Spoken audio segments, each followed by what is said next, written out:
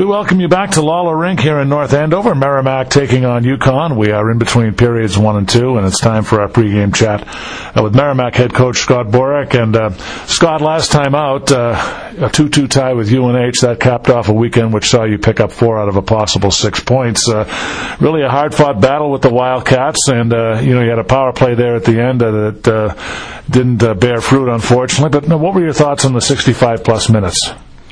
I thought we knew that UNH was going to have an answer from the night before. We got in front the night before and kind of ran away with it, and I knew they were really unhappy about how they played. I thought they came in here and played a really smart, very, very simple game. Just played hard, and they played in both directions. They didn't try to carry the puck over the line. They forechecked, and I thought they simplified their game to a point where it was a pretty good hockey game, and we still had outchanced them significantly, but we just didn't bury it. Michael Robinson played really well. The only part of the game I was disappointed in at all was both of their goals came off of plays that we had the puck right at the blue line, get over our line defensively. One led to a penalty when we didn't do it, and that was that led to a goal, the 4-on-3 goal, and then the other one, the turnover at the top of our zone led to a goal right away. And those are two situations that should never happen. So that was very frustrating to me. I don't think they had other good looks, really, in the whole game. So that was disappointing watching the video, but I was happy with how we played for the most part. The power play at the end, it was a combination of things. One, they changed the way they came after us, which was smart. And not something we didn't expect, but we didn't handle it well. And the second thing was that I think we didn't get any whistles. And so there wasn't a whistle for the first 3 minutes and 30 seconds, and that's the worst thing that can happen to you in a 5-minute major, particularly because they were kind of getting momentum and rolling a little bit. And so it was disappointing that we didn't put more of a fight up and get better chances on that. We had 2 looks, but not unbelievable looks. So that's something we worked on this week, making sure that we can bear fruit on the power play. And just, we're going to be better at the blue lines. I think what happened was we had a nice night the night before, and we got a little creative in areas of the rink you're not supposed to be. That's immature, and we need to grow out of that. Well, Scott, Reagan Kimmins got you started with the first goal of the game. Some would say that there might have been some luck involved with that goal, but really he seems to be playing very consistently with and without the puck.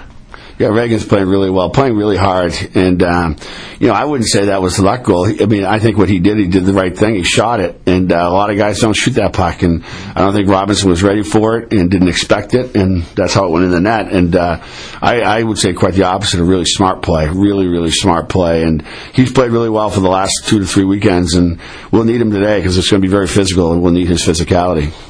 Well, one of the bright spots also, Scott, about the game last time out was Max Newton, the way he was able to contribute on faceoffs. He's won 24 out of 38 so far, so he really brings that key element to your game, doesn't it? Yeah, he played really well last weekend, and he's a very smart player. He keeps his game pretty simple. He's really good at the face-off dot. He really helps us on special teams, particularly on the PK, because he wins that face-off. Like, this is a team that has almost all lefty centers, so they're going to take the face-off on a side that it would have been valuable to have him. Unfortunately, we don't, so someone else will have to fill that role. But when he does get back, he's a really good addition to our club. Well, today, Scott, you get a look at a team you haven't seen yet this year, the UConn Huskies. What are your thoughts on them? What defines them, and what are the key factors that make them such a tough opponent? Well, they're getting very good goaltending right now, which we didn't see that last year. I thought Thomas played really well here in the game that we lost. But both times we played them there, he didn't have his best nights. And so that's the first thing you notice is he's playing very well. Secondly, their forwards can really get after it. They really get up and down the rink well. I think they're as deep as any team in our league up front. I felt that way last year, but some of them were young players, so they weren't adjusting as quickly as you might expect. But I watched them on video. They are a very dangerous team. They easily could have swept their weekend last weekend with BC. And I am excited about our team playing them today because I think it's going to make us better because they're going to play the game fast. They're going to really attack it coming over the blue line. Areas of the game we got to get better at. So I'm excited for it. I think it's going to be a big challenge, but one we're ready for. And in terms of the lineup today, Scott, you got a few guys rotating in. You'll be seeing for the first time this year. Christian Simeone is one. So some circumstances have dictated some lineup changes. What can you tell us about the lineup today? Well, I'm excited for the guys who haven't played. I think that we have some circumstances where we get some guys out. We've always talked about Seifert and Drevich out, which is unfortunate. But now with Max Newton, Alex Jeffries, and Ryan Nolan won't be available to us today, which forces other guys into the lineup. And I kind of embrace that because, those guys work really hard too, and Christian works his tail off, gets very little reward for it. He deserves to play. I'm excited for him today. And same with Hugo Esselin. He hasn't played much at all this year. And I think it's for him it's been frustrating because last year was such a challenge coming from Sweden to hear that his success was not at a level he expected.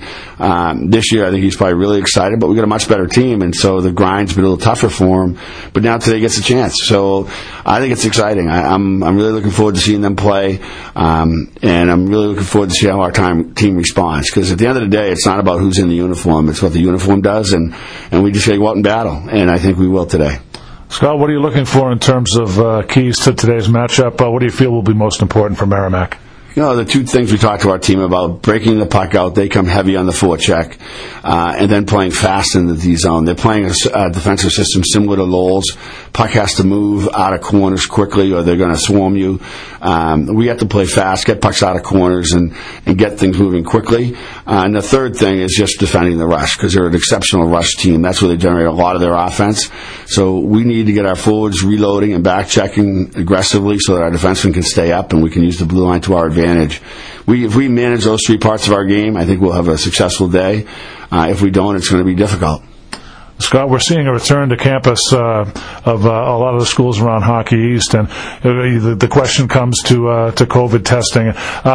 Talk a little bit about, if you would, about Merrimack's readiness and their COVID testing protocols, and how confident you feel Merrimack has the testing in place under control. Well, I can say Merrimack has it 100% under control. No one has COVID under control, but I think the response of our campus and the things that the leadership on our campus have done to give us an opportunity to play these games, to give us our students an opportunity to be on campus in a residential collegiate year is unreal. I never would have. Not because I didn't expect us to do it, but we're a small school. Our resources aren't the same as Boston College and Boston University and University of Connecticut. And for our leadership to put a priority on, hey, we want to stay open and we want to keep people employed and we want to do the right things for our students and our faculty and staff, I think our response has been right on. And now the challenge is not about the school's response to the testing. The real challenge is for the students returning, and can they manage their time here with the social distancing and with the mask and the different things that are required. Because doing it in the fall when the weather was nice and you could be outside and separated from each other, that's nice. Doing it today in a 10-degree day when everybody's going to be indoors, that's going to make it much tougher. So the onus falls on our team to make sure we put ourselves in the best situations possible, safest situations possible, but at the same time we understand that you could walk by someone and not know it and they sneeze, next thing you know you have it. So there's no punitive action for a guy who gets test positive because that's not really his fault. But we just got to be really, really leery of it. And we've talked to our team quite a bit about making sure we're really diligent now that we're moving into February with all the students back. Well, Scott, another unique element to today's game is you're getting the home game on Friday. You'll travel down to Storrs tomorrow. So I know that's something you've been looking forward to doing. And, how good is it to have this first one at home for the first time this year? Well, you know what? I don't even know if it's an advantage or not. I just know it's a disadvantage to have the same thing repeatedly. For our guys today, we test on Fridays. So when we're leaving on Friday for a game after taking a test, it's just another thing you have to add into our daily plan. The other thing that happens is now that the students are coming back, the lines get tested a little bit longer, so it's not like it was a week ago. Yeah. So the Fridays are huge to be home and to be first. I don't know if it will have any impact on the games at all, but I'm glad it is what it is, and I'm glad we're getting the opportunity to do it. I think tomorrow, you go down there on a Saturday, maybe tomorrow at 6 o'clock, you get on the bus, I won't be happy we play down there second, but I think it's the best thing for our team. Give us a chance to be here and see how we play. Well, Scott, we want to wish you all the luck today. Good luck down in Storrs tomorrow. Mike and I won't be with you tomorrow, but there will be hockey here next weekend. We look forward to it then. And again, thanks so much for your time. Thanks, John. Really appreciate it. Have a great day. All right, he's Scott Borick, head coach of Merrimack Hockey. When we return to Lalo Rink, we'll have the first period recap, and we'll drop the puck for the second period next. You're listening to Merrimack Warrior Hockey right here on the Merrimack Radio Sports Network.